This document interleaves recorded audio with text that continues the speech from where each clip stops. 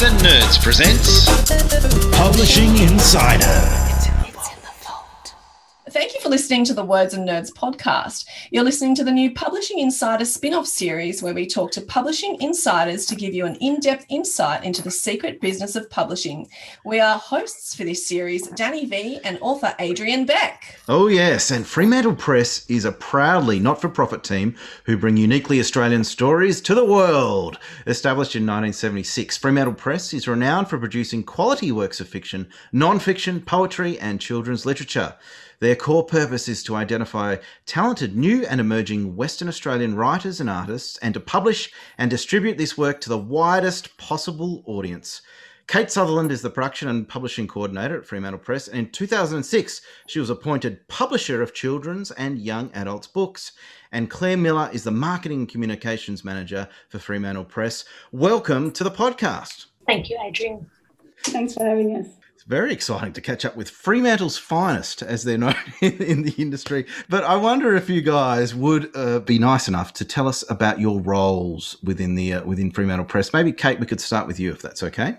So I'm the children's and young adult publisher. So I look after all the books from babies right through to 18 plus. And we do, depends a little bit from year to year, but between 8 and 12 books a year across the range of ages. That sounds fantastic. What about Claire? Can you give us a little bit of an insight into your role, Claire? My job is really to be the conduit between the author and the rest of the world. Oh. So it's my job to find out what the markets might be for the book, think about the right messages to reach the people out there, and then work out which medium to do that in. That's fairly impressive. Bit of pressure, that job. Not at all. Love rejection. Yeah, so there's rejection on both sides of the publishing experience, the authors and the publishers. So there you go. Everyone gets their dose of rejection, which is great to hear. Now, we touched on this just before, Kate. So roughly how many books does Fremantle Press publish a year? And can you give us roughly? I know you're across all the kids from babies all the way through to teens, but is it across all sorts of different genres? Yep, absolutely. So we've got a non-fiction list which covers memoir and social history and a whole range of general non-fiction, and we've got the adult fiction list, so which is crime and literary fiction. And also poetry list for adults, and then the kids list. And Claire has to market them all. She does. She has the hardest job. Absolutely. And we want to talk about some of your authors, and some of the authors are friends of the pod. We have, our much-loved friend Holden Shepherd, Georgia Richter, Rebecca Higgy, Shirley Mars, Dave Warner, all have generously given me their time. But we wanted to ask you, is there something that defines a Fremantle author? I think... I mean, because our core purpose is new and emerging and Western Australian, and that's our focus, I guess what we get, and I wouldn't say this defines Fremantle Press authors, but we certainly get a lot of authors who are on their first book or very early in their careers. And so our job and what we tend to be doing at Fremantle Press is helping train them, in a sense, giving them opportunities, their first opportunities often, and making sure that they feel confident to go out there in the world from their early books. I'm not sure that there's any definition of an author, but I would certainly say that most of our people are very community spirited. They're very supportive of one another. I think that coming from Western Australia, they definitely want to make sure that they're talking to one another and helping each other and their careers as much as possible. And of course, they're just, the most talented. That's right. They are. I like that. Yeah, there's no bias. There's no state-based bias there. They just are the most talented. Hey, I wanted to ask you actually, and you mentioned this, the supportive community, because I watch from afar, from over here in Melbourne.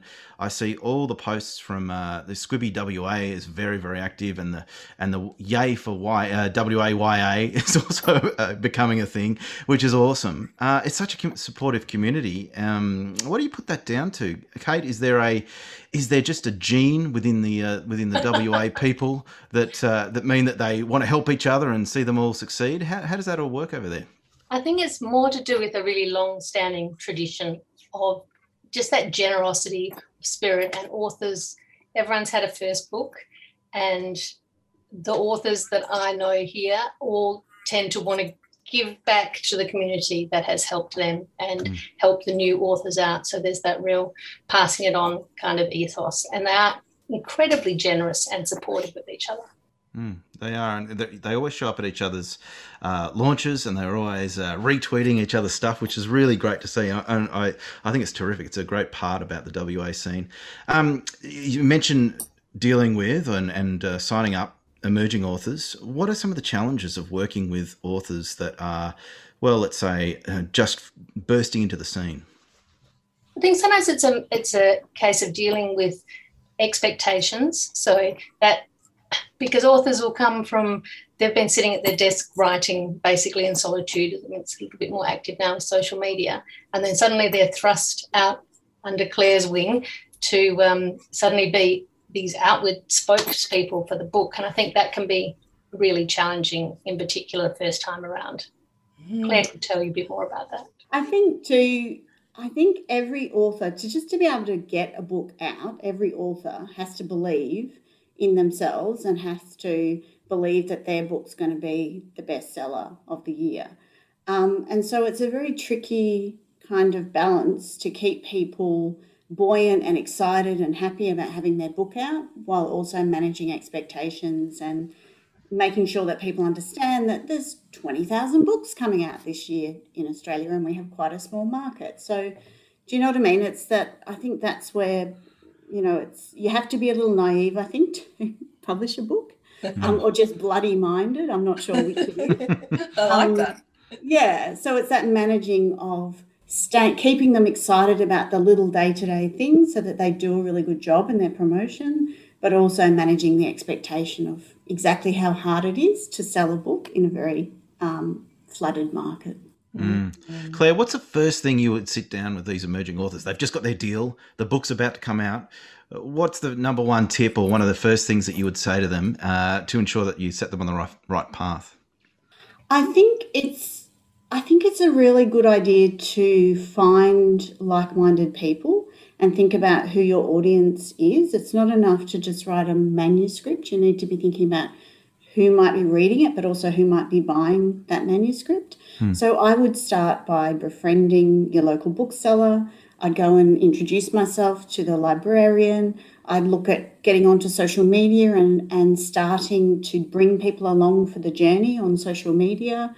Identify your strengths. If you know that you're absolutely terrible on camera, then go and get yourself some training in things like that. And you can be doing that even before you have a contract. You don't have to wait for the contract. And in fact, you're probably more likely to get a contract if you're sort of ahead of the game, especially on social media as well, and start developing an audience before you've even got that contract. With the flooded market of books, social media is kind of flooded as well too. So I guess it's tricky to build your audience. It is, and it takes a while. And that's why I would recommend starting early. And also, it's a good idea to be out there sort of making mistakes on social media fairly early before it matters. You know what I mean? You can really try a lot of stuff early on. You can think about what your author brand might be, or the kinds of things you might want to share, the kinds of things you don't want to share.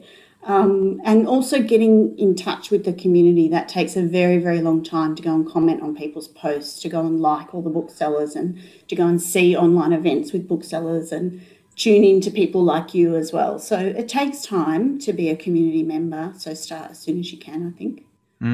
How often would you have vaguely had an idea, maybe Kate might be able to answer this one, but how often would you have vaguely had an idea of someone and that they're emerging and that they're putting themselves out there on social media? How often would you have known of them before you actually signed them, and how often would you have to introduce yourself to them? It's a bit of a mixed bag, because we accept unsolicited manuscripts, so people can come to us out of nowhere, basically, as long as they meet our criteria. So some people come from there, some people come from word of mouth of other authors that we have, and other people, we've pinpointed and pursued. So it's a little bit of a combination of the lot. That's very interesting. But it's about the work ultimately, is it? Absolutely. Yeah. You can talk the talk, but doesn't mean you can necessarily write it. That's comforting at least. But what are you looking for? I mean, you're open to submissions, and I saw that on your website, specifically for people that live in Western Australia. So you really support the community.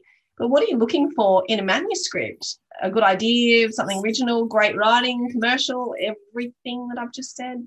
Everything that you just said. I mean, for us, it usually starts with the story. So a really great story. And when we're going through the manuscripts, it's those ones that pop out and you just have to keep reading. You can't just put them down and there's something there. They really do stand out. Kate, if I was to get a WA post office address, like a PO box, I should say, and put that on my application, would that cut the mustard? Claire would flush you out in a blink of an eye. Oh, nice. Oh, Claire does a screening process. I'm savvy. Yeah, right. Okay. I see. Hey, people like Christy Byrne. Christy Byrne is excellent on camera and is terrific in person and all that sort of thing. I wonder if that. Obviously, that helps when you're pitching work because you can say, you know, I can present to a school audience and I can talk on radio and all that sort of thing. But as Danny says, that only goes so far, I imagine. It does. Christy is a fantastic dynamic personality, but she's also a really terrific writer. Yes, she's the package. She's very responsive to feedback and is happy to work and keep working on the writing to get it just as crisp and perfect as it should be. Mm. So she's really, yes, she's a fantastic presenter, but she's also a really terrific author. And that's what matters. Now, do you reject work that's good but just isn't fitting in with the market at the moment, or you've got too many crime novels at the moment? Like, how do you deal with that? We try and have a balance across the list. And Claire will talk to this too, because it part of it is the having enough product, basically, because you have sales, performance and what have you that you need to meet, but also creating a well-rounded list that fits with our ethos. We'll also look at what else is in the market and see what might be in competition with that.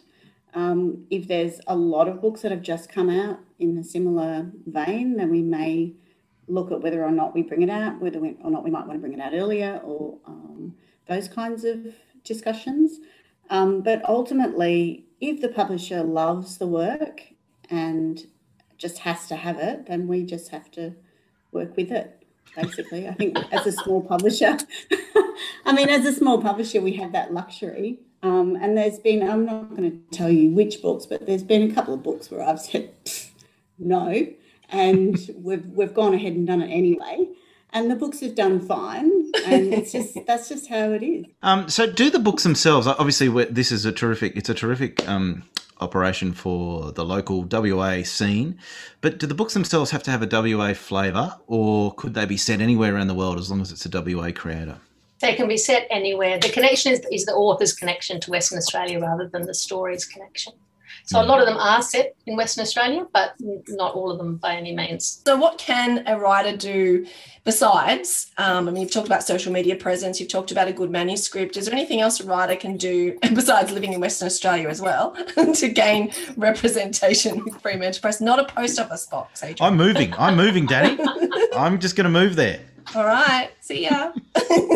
Part of the reason we were created in the first place back in the 70s because there was a really significant divide, and it was very difficult for West Australian authors to get published because everything happened on the East Coast and they just weren't considered.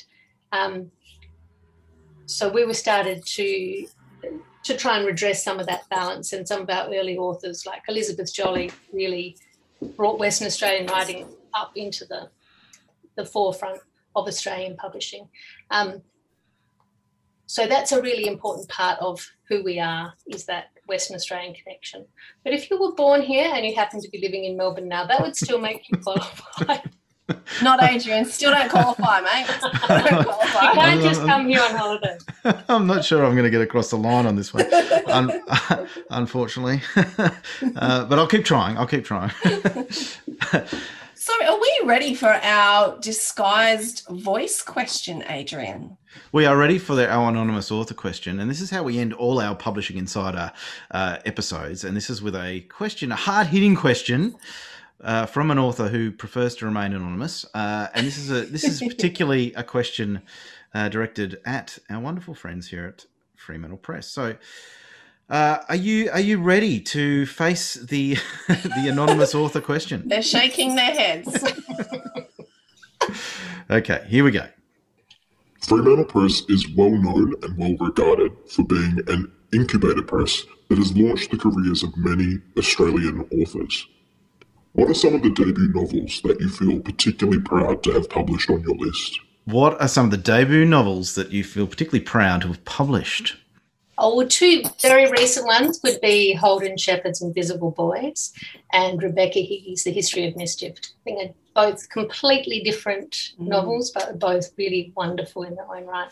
Absolutely, and wonderful authors they are. And it's lucky you said you said Holden, because we have a little reveal here that It's the first time we've done a reveal. Yeah. Who actually sent in that question? G'day guys, it's Holden Shepherd here. I hope you answered me. If not, Orkies, mostly for me. Cheers. It wasn't Orkies. It was totally fine, Holden.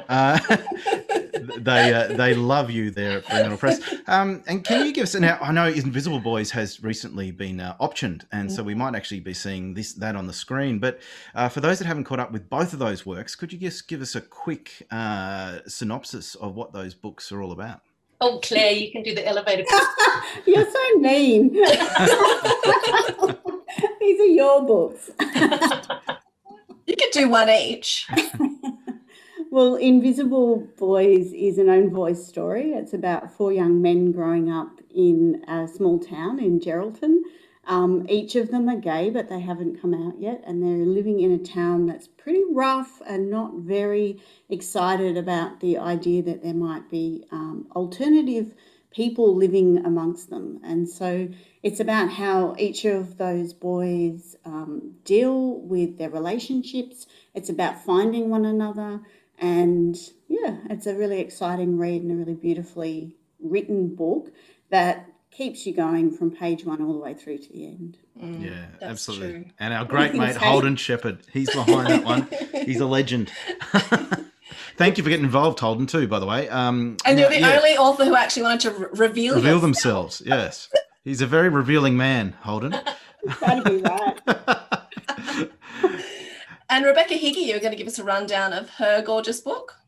Yes, all right. The History of Mischief is it's this fantastically multi-layered story. It starts with a young girl and her sister. Their parents have been killed in this terrible car accident, and they're sort of struggling to keep going with life. And one of the ways the elder sister they find this book under the floorboards in their grandmother's old house, and they start reading it together, and it's The History of Mischief, and it goes across continents and time periods and takes you through, and the linkage is the mischief. That's something that the narrator of each story can do that's kind of magical but not exactly magical, and they alternately between the stories research the real stories that are going on around it, and then you get to the end of the book and you find out the whole grand reveal of the story, their story, and where things have come from. It's so clever. And I remember speaking to Rebecca, and it took her so many years to write that because it is a really complex book, but beautiful. And I love how the 2 books you described are very, very different books. I like that because, they're books for everyone.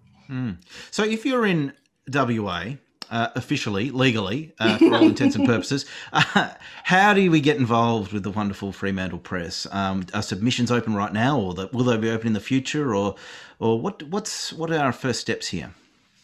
Our submissions are open most of the year. We close just a little tiny window at Christmas, so we can all just have a holiday.